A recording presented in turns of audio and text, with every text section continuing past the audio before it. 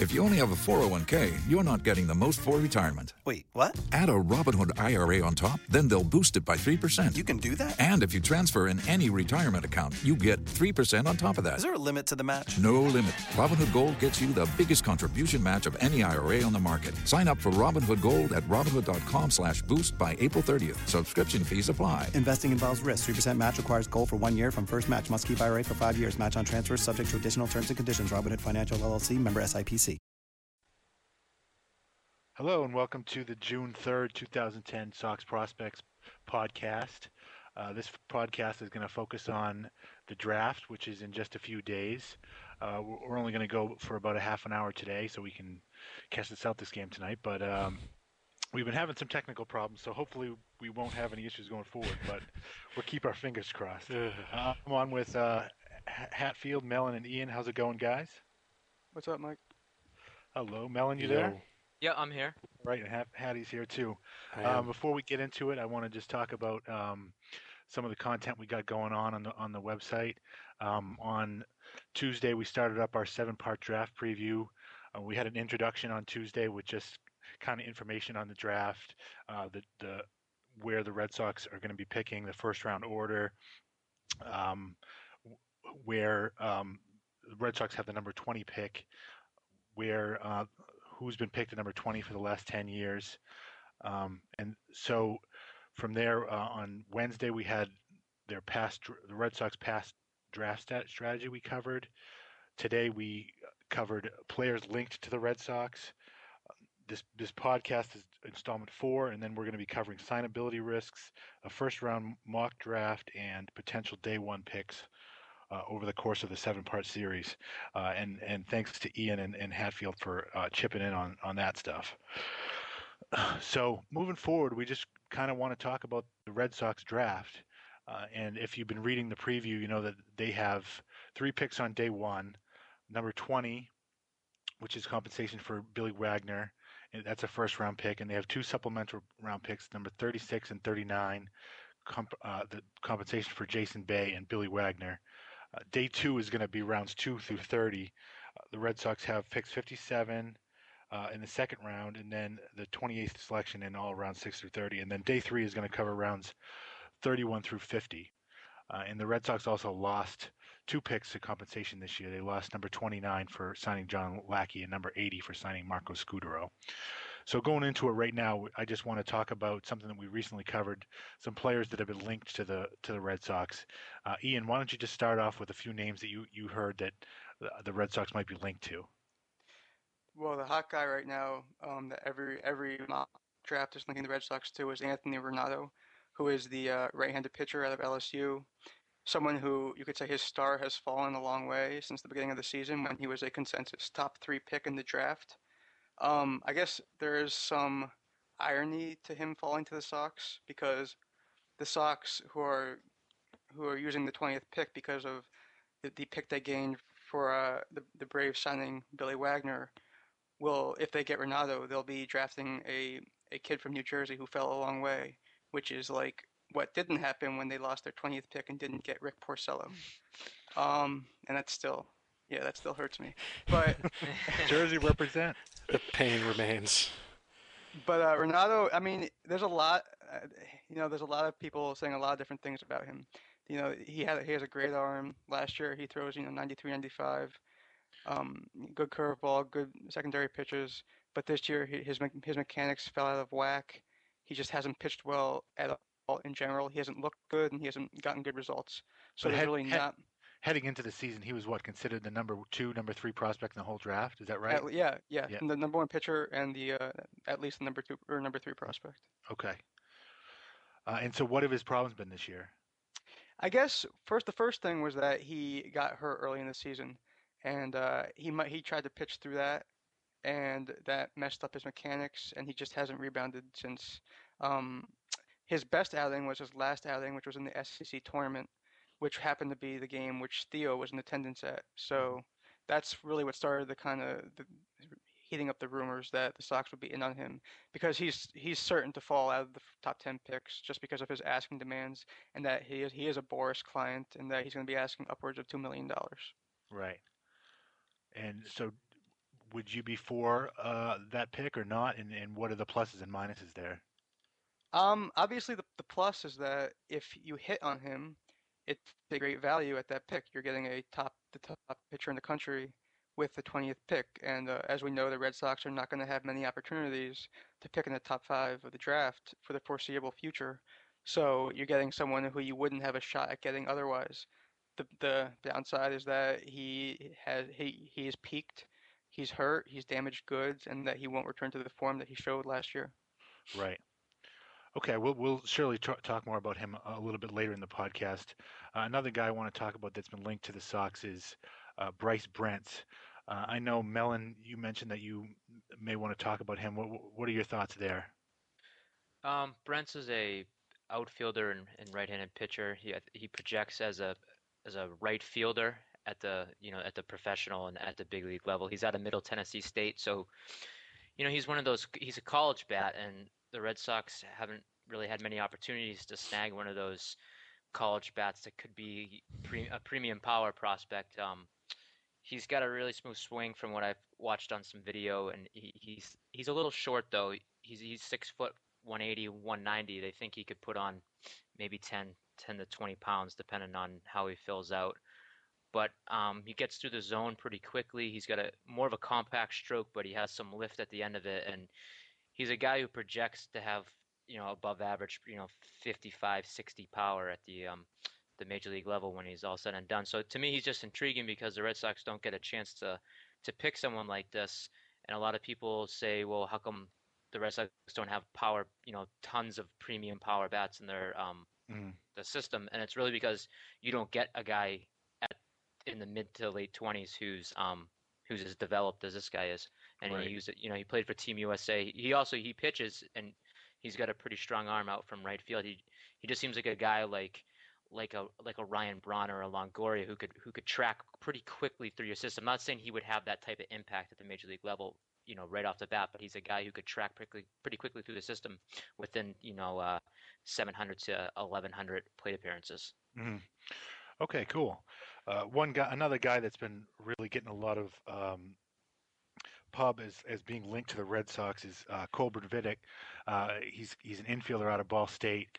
He really is a guy that is kind of he's a high floor in that he safely projects as kind of a major league, a guy that has a major league bat, but he also has he's got a potential to be like a 330 type of hitter type of player with average power and about average, maybe slightly above average speed, but he's a smart player, really high baseball acumen. Defensively, he doesn't really have a spot now, but it's not because he's a bad defensive player. He played third most of his career, but this year shifted over to second because of an arm problem that is not supposed to have long-term issues. Probably projects as a third baseman at the professional level, but possibly as a center fielder. And as long as this arm issue goes away, which it should, he'll have a plus arm at any one of those positions. So somebody that we've really heard a lot about Theo being in this kind of scouting him and the Sox scouts being all over. Yeah, Ian, did you want to chime in? Yeah, he's really been an interesting story this season just because he's one of the players who every year there's a college player or two who gains helium throughout the season and really rises to the top. Now they're saying he might not even get past San Diego at 9. Apparently they love him, and there's a chance he could be a top 10 pick after really being unknown coming into the season, at least in the general, by the casual draft fans. And that's something that's interesting with this draft, and maybe I'll ask Chris Hatfield this, is that, I mean, we're looking at what the Red Sox are going to do here, and we're looking at 5 years of history of what they've done in the past, but that was Jason McLeod years. Going now, it's Sade's turn to kind of take over the Red Sox draft, and at the same time, Theo's still there, the ownership is still there, most of the scouting department is the same, but what are your thoughts on what might happen different or anything about what to expect at the top of this year's draft in general? I really don't think anything different's going to happen. If you think about it, the Sade was there for, 8 years and everything. We saw quotes from Theo today that he basically said it's really pretty much very similar to how things have gone in the past just because, Emil's been there. especially with all the picks they have for the top 57 picks. I think we see a lot more of the same, where they kind of do the whole diversify your portfolio thing. They'll get, maybe a couple high ceiling high school guys. If maybe an Austin Wilson falls or a Castellanos, or and then maybe try and get that stereotypical college arm that's been used as a closer or something if there's a good one early on. But again, I think we see more of the same, where they'll take one or two guys who are safe, and then a couple guys who are kind of the all or nothing types that either seem to pan out well, or there's a chance they fail. Right. Which you've seen happen with a couple guys this year that seem to be at the end of their rope. That were picks like that. So really, I think it's going to be more of the same, in that they'll just do a little bit of everything, and it makes sense. It's a good strategy, and it's paid off for them. Mm-hmm. So a couple other players we're talking about that have been linked to the Sox. Asher Wojciechowski, we've been hearing in recent days, is a guy that the Red Sox may be high on. Ian, what are your thoughts on him? Yeah, I like him. I've been following him throughout the season. He's got a real good arm. He's been throwing about 93 to 95, or maybe a little lower than that all season. His secondary pitches they have the shot to be potential. At least his curveball does, potential plus pitch. Mm-hmm. He's someone who I think in a more typical draft year would be someone the Sox would target in one of their sandwich rounds. I think at 20 he would be a reach. It seems like he's kind of stuck in that gray area where it'd be too early for him, and then he probably won't get to number 36. He's somewhere in that area. So I think that might just be trying to fit a square peg in a round hole. Yeah, I mean, the things I've been hearing is that he's more closer material than he is a starter material, and it's just, is that what you want to use at number 20? I don't know. I think you're right on there, where he's not good enough for 20, but he's probably not going to fall to 36. So it might not be somebody that is just in the cards for the Sox. But also some of these college pitchers like him, and like Kyle Blair and Sammy Solis. Maybe not Blair, 'cause I think he's a Boris client. But I think you'll see some reaches too, where they might go in the top 15 or 20 picks before the Sox even pick, because a lot of teams are going to be very conservative financially this year. Just go with somebody that's gonna sign for slot, you're saying? Right. Okay. All right. Another guy that I want to talk about that hasn't necessarily been linked to the Sox, that is my favorite player in the draft. I'm going to ask Mellon about him. Is Austin Wilson. He's the guy that I want, but I know some of you guys aren't necessarily high on him, and I know that Mellon, you've watched some video over the past few days. What are your thoughts on him? Yeah, I definitely agree with you. He's the guy. I think he would be my number one choice at the 20th pick if I thought that he was really going to get to the Red Sox. I've seen him more like on a lot of mock drafts as a top 12 type pick. He's a guy that's been rising up. He's a right-handed hitting outfielder, most likely looks like a right fielder. He's 6'4", 215 pounds right now at 18 years old, so he's pretty well filled out.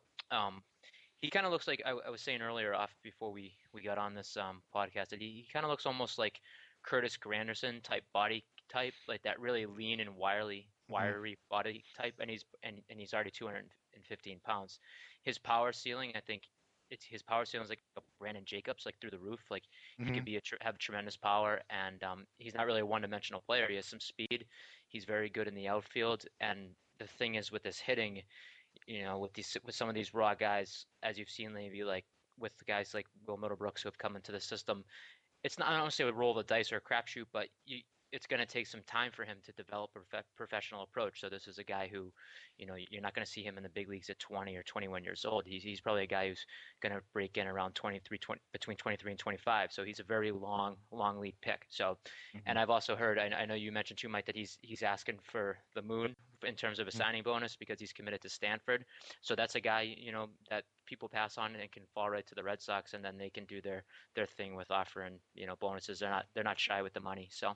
Yeah, and I mean he could fall far, because the word is that he's asking for $4 million. He might be asking for one of the top 3 bonuses in the draft. But at the same time, from what I'm hearing, from what I'm seeing, he probably has the second highest ceiling in the draft after Harper. But like you said, he's raw. the knock on him, he's still more of a guess hitter right now, even though I think in high school last year he hit something like 565. But at the same time, he's got tools off the charts, 65, 70s in every category, and at the same time, he's supposed to be a very, very smart kid, just a golden boy type. That when I read these articles about him, he's just a kid that I see Theo latching on to, a golden boy, smart kid, character type of kid, committed to Stanford, but there's questions of whether he's just going to go to Stanford no matter what happens. He really wants to go to college because he's a smart kid. Both of his parents, I don't know if I heard this correctly, are lawyers or something like that. So who knows what happens there. But right now he's my favorite at number 20. But he's also a kid that I think could potentially slip past that just because of those really, really exorbitant bonus demands. I'm going to kind of ask Ian here. I know that he's not necessarily high on Wilson. Go for it. What do you think? Yeah, I don't want to say like I wouldn't touch him, but he's not someone who's on my radar. Okay. Just because, first, like this is something that always confuses me with the draft and these players who slip. If he was what his ceiling is, if teams really thought that, why wouldn't he be a top 5 pick? He sounds exactly what Donovan Tate was last year, the way people are projecting him. If teams thought like that, why wouldn't they draft him number 2 overall like they drafted Tate? This isn't a very strong draft, especially in terms of position players. He sounds to me like Anthony Hewitt 2 years ago, who was drafted by the Phillies, who I actually think will also draft Austin Wilson in the first round.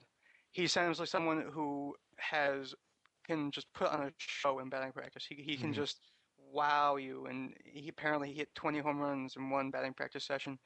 But every report of him from in-game action is that he's over aggressive. He can't recognize a curveball. He swings at balls outside the plate.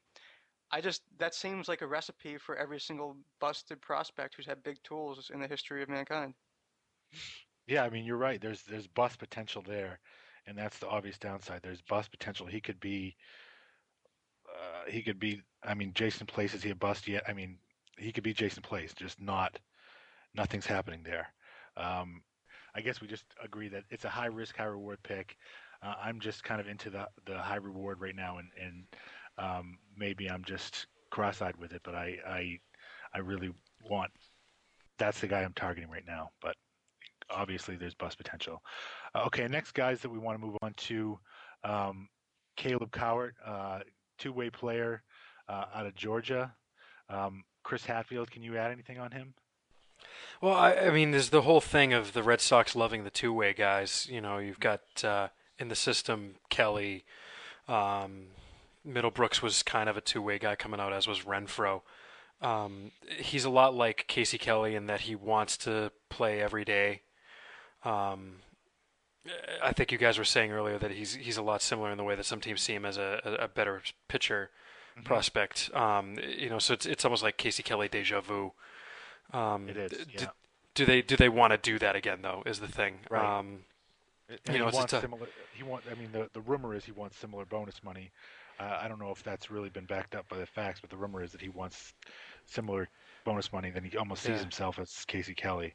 Yeah, and I mean the thing too. I mean he's also very athletic too. He's got I think he had 32 steals. I'm seeing right here this year. I mean, so he's athletic in all aspects. He'd be a third baseman in the field, righty on the mound.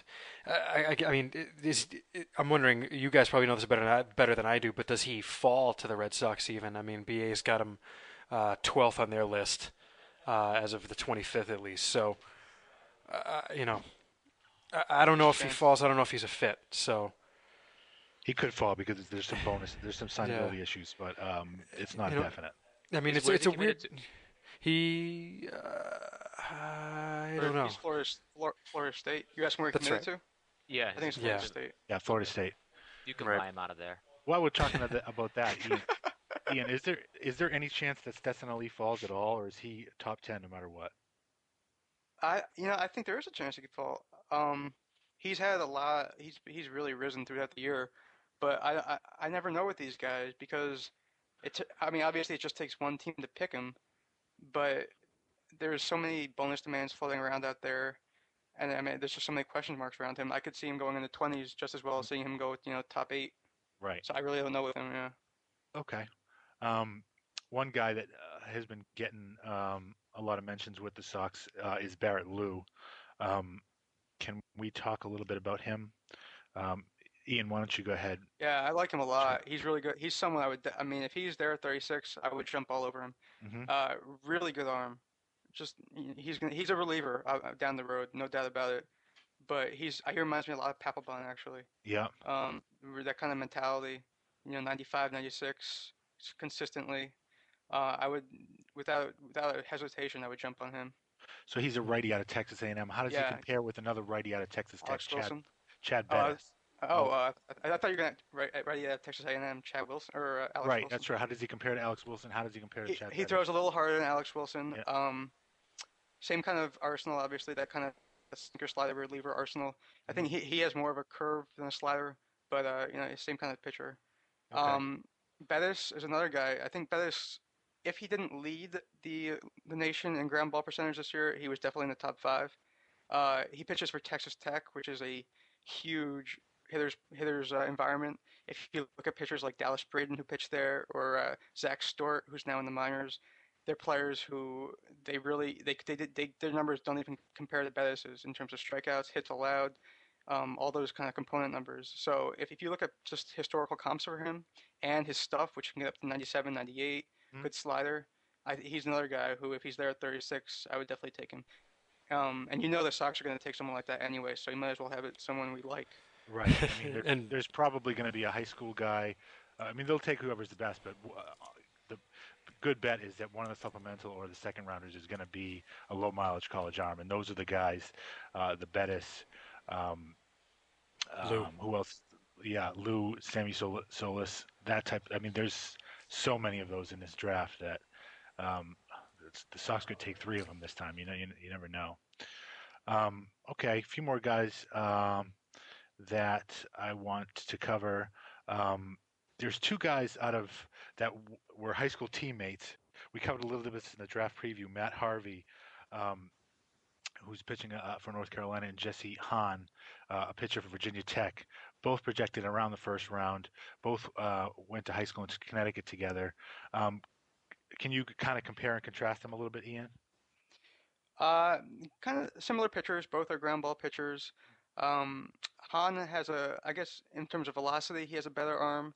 Harvey gets more ground balls. Hmm. Hahn is kind of people see him, actually, both are projected to be future relievers, but Hahn is kind of a lock at this point, while Harvey, he still has a chance he'll start probably throughout the minors, at least the Yeah. low minors. Um, Harvey also has Boris surgeon, which might be a deciding factor in where he goes. It's still kind of an unknown there, and that's the reason he didn't sign out of high school when he was drafted in third round by the Angels. Hmm. But yeah, again, this draft is weak in position players and very strong in college pitching. So there's an abundance of college pitching, and it can go anywhere. I mean, these guys, depending on a team that maybe wants to just take a player that's signable, it can go anywhere from 10 to 30. Okay.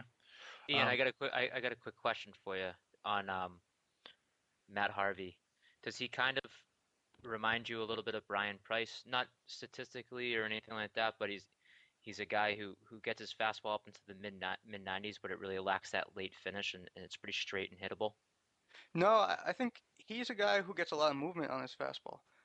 If nothing else, even if his curveball and his secondary pitches aren't great or aren't consistent, his fastball is consistently explosive and consistently has life on it. So, Okay. unlike, yeah, I guess Price kind of had that where after the second or third inning, he would kind of straighten out and he pitches up. Hmm. I think Harvey is almost the opposite.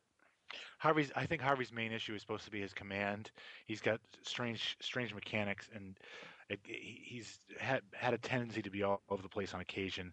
But that's something that may be able to be corrected, and I think that's something that really kind of is the variable in his projection, whether he can start or not, whether he can kind of hone that command. He also has a very good slider, and I think whether he can kind of pick up a changeup somewhere along the way will be the decision maker, whether he's a starter or a closer. No, I'm sorry, starter or reliever. I'm going to move on to a next guy, and this is a guy that Chris Mellon that you covered last year in one of our previews, and he's kind of a big variable this year. We have no idea where he's going to go, and that's James Paxton. Can you just tell us a little bit about him? Paxton, he's a former product. He's actually a former pitcher from Kentucky, University of Kentucky. He had issues with agent. He had hired an agent after last draft, and so he couldn't go back to Kentucky. I believe that's what happened. It's a little bit different than that. I mean, I think he has Boris as an agent. Boris had some discussions with Toronto when he was drafted last year. There were some questions about that, and then Kentucky suspended him, and he left Kentucky. So he's been pitching in the Independent League for the last couple weeks, and basically he's a left-handed starter right now. He can get his fastball up into the mid to high 90s as a lefty. He features a pretty tight slider, and I think he has a little bit of a feel for a changeup right now. And he just, you know how Ian and I loved Nick Hagedorn. I believe I said it last time when we were talking about the draft too. He just seems like that clone, that Nick Hagedorn clone, and we really needed to get him back into the system. So what better way than to draft James Paxton, you know? Right. Okay, we're going to go for about 5 more minutes here. I just want to cover 3 guys before we move on to our predictions. Ian, real quick hitter on Tyrell Jenkins. We just heard today that that the Red Sox might be interested in him. What's his story? He's a really athletic pitcher. Right now, he's just really more of a project than anything, but he has a really quick arm, which is a product of his athleticism, can throw 93 to 95. And he's looking like a sandwich pick. And I guess he was connected by Keith Law. I didn't hear about this until today, but he was connected to the Sox by Keith Law, which is interesting because they don't generally take that kind of pitcher, historically. So it would be interesting if they did take him. What I've heard I've seen a lot of mock drafts that put him with the Yankees early on, but that might have just been a lazy thing where one guy does it and the next guy does it, project it the same way. Next guy I want to talk about, not necessarily a first rounder, but Kevin Ziomek. I know Chris Hatfield had something to mention about him. Hatfield, what are your thoughts there? Well, linking him with the Sox would be kind of the lazy, he's a local guy connection. He's out of Amherst, Massachusetts. Apparently his family is something to the effect of the first family of Amherst baseball, basically. His grandfather apparently started baseball in Amherst. He's a left-handed pitcher. He's got a commitment to Vanderbilt. So you've got the local guy with a commitment to Vanderbilt thing there, but I think putting him with the Sox, again, like I said, it's kind of lazy. The competition out there isn't super, although Amherst does have a good team. And one last thing on Ziomek, he was the Massachusetts State Player of the Year, so for whatever that's worth, he's at least a local boy who will go in the first 5 rounds. So that's Ziomek. Good luck to him. Good luck to him. And by the way, just for anyone wondering at home, we've lost Ian, so the 3 of us will soldier on without him. We've had terrible luck with technical difficulties, and while Hatfield just got kicked off, Mel and I were talking that this is like the Simpsons episode with the 9 separate catastrophes. We've had 4 guys and 7 separate catastrophes already in this. So with that, let's move on before something else happens. Before someone's jaw becomes grotesquely swollen. Before we make our predictions, we wanted to note that they're the 99th best player in the country, according to BA, is Kendrick Perkins, an outfielder out of LaPorte High School in Texas. So for you Celtics fans out there you go. Tipping off as we speak. Right. Great. All right. So we're going to wrap this up then. Ian wanted to also note before he disappeared into the night that he guaranteed that the Red Sox were going to draft Sean Coyle, a shortstop out of Germantown Academy in Pennsylvania, somewhere in the 4th or 5th round, and give him $1 million to sign him away from his North Carolina commitment. So with that, we're moving on to our predictions. Hatfield, why don't you give us Ian's, because he was able to text us. Yeah, Ian says that he thinks the Sox will pick Renato in the first round, and in rounds 3 to 5, either Cody Stanley or Rob Segedin So there you go. It's Ian's Okay. picks. Hatfield, your picks. I think first round, I have a strange feeling that it's going to be a strange first round, and that Nick Castellanos out of Archbishop McCarthy High School in Florida will fall, and the Sox will take him. Third baseman, that's a position they're kind of weak at. Not that that's why they'll pick him, but I like him there. And at 36, let's see. God, I had it. I think they'll probably wind up taking either Bettis or Barrett Lou at 36. Okay. Not Kendrick Perkins. Not Kendrick Perkins, no. Okay. Mellon, shoot. The number one guy at the 20 would be Bryce Brents, but I really don't think he's going to get past 15. So there's a guy we didn't touch on him, but he's actually an intriguing pick, and it seems like maybe someone the Red Sox could potentially target. It's Justin O'Connor from Cowan High School in Indiana. He's actually converted to catcher this year, and then he's a right-handed batter, and he profiles as an above-average hitting catcher. But he's a high schooler and he's still learning catcher, so he's years away. So he's not really the catcher of the future, the near future. But just one of those intriguing picks that I think maybe comes out of nowhere that they'd select him at 20, and if Brents doesn't slide to them. And at 36, I'm going to agree with Hatfield as well. Chad Bettis. I just think he fits the profile for the Red Sox to take that reliever, and he's gonna sign for slot. So. Okay. Mine at 20 is, like I said before, it's Austin Wilson. But like I said, I think that there's a chance that $4 million demand is designed to push him back to teams that are able to pay him the $4 million, and he could get all the way to 36 with that. If that's the case, I think they're going to go with somebody that, like a Matt Harvey at 20, go with Austin Wilson at 36.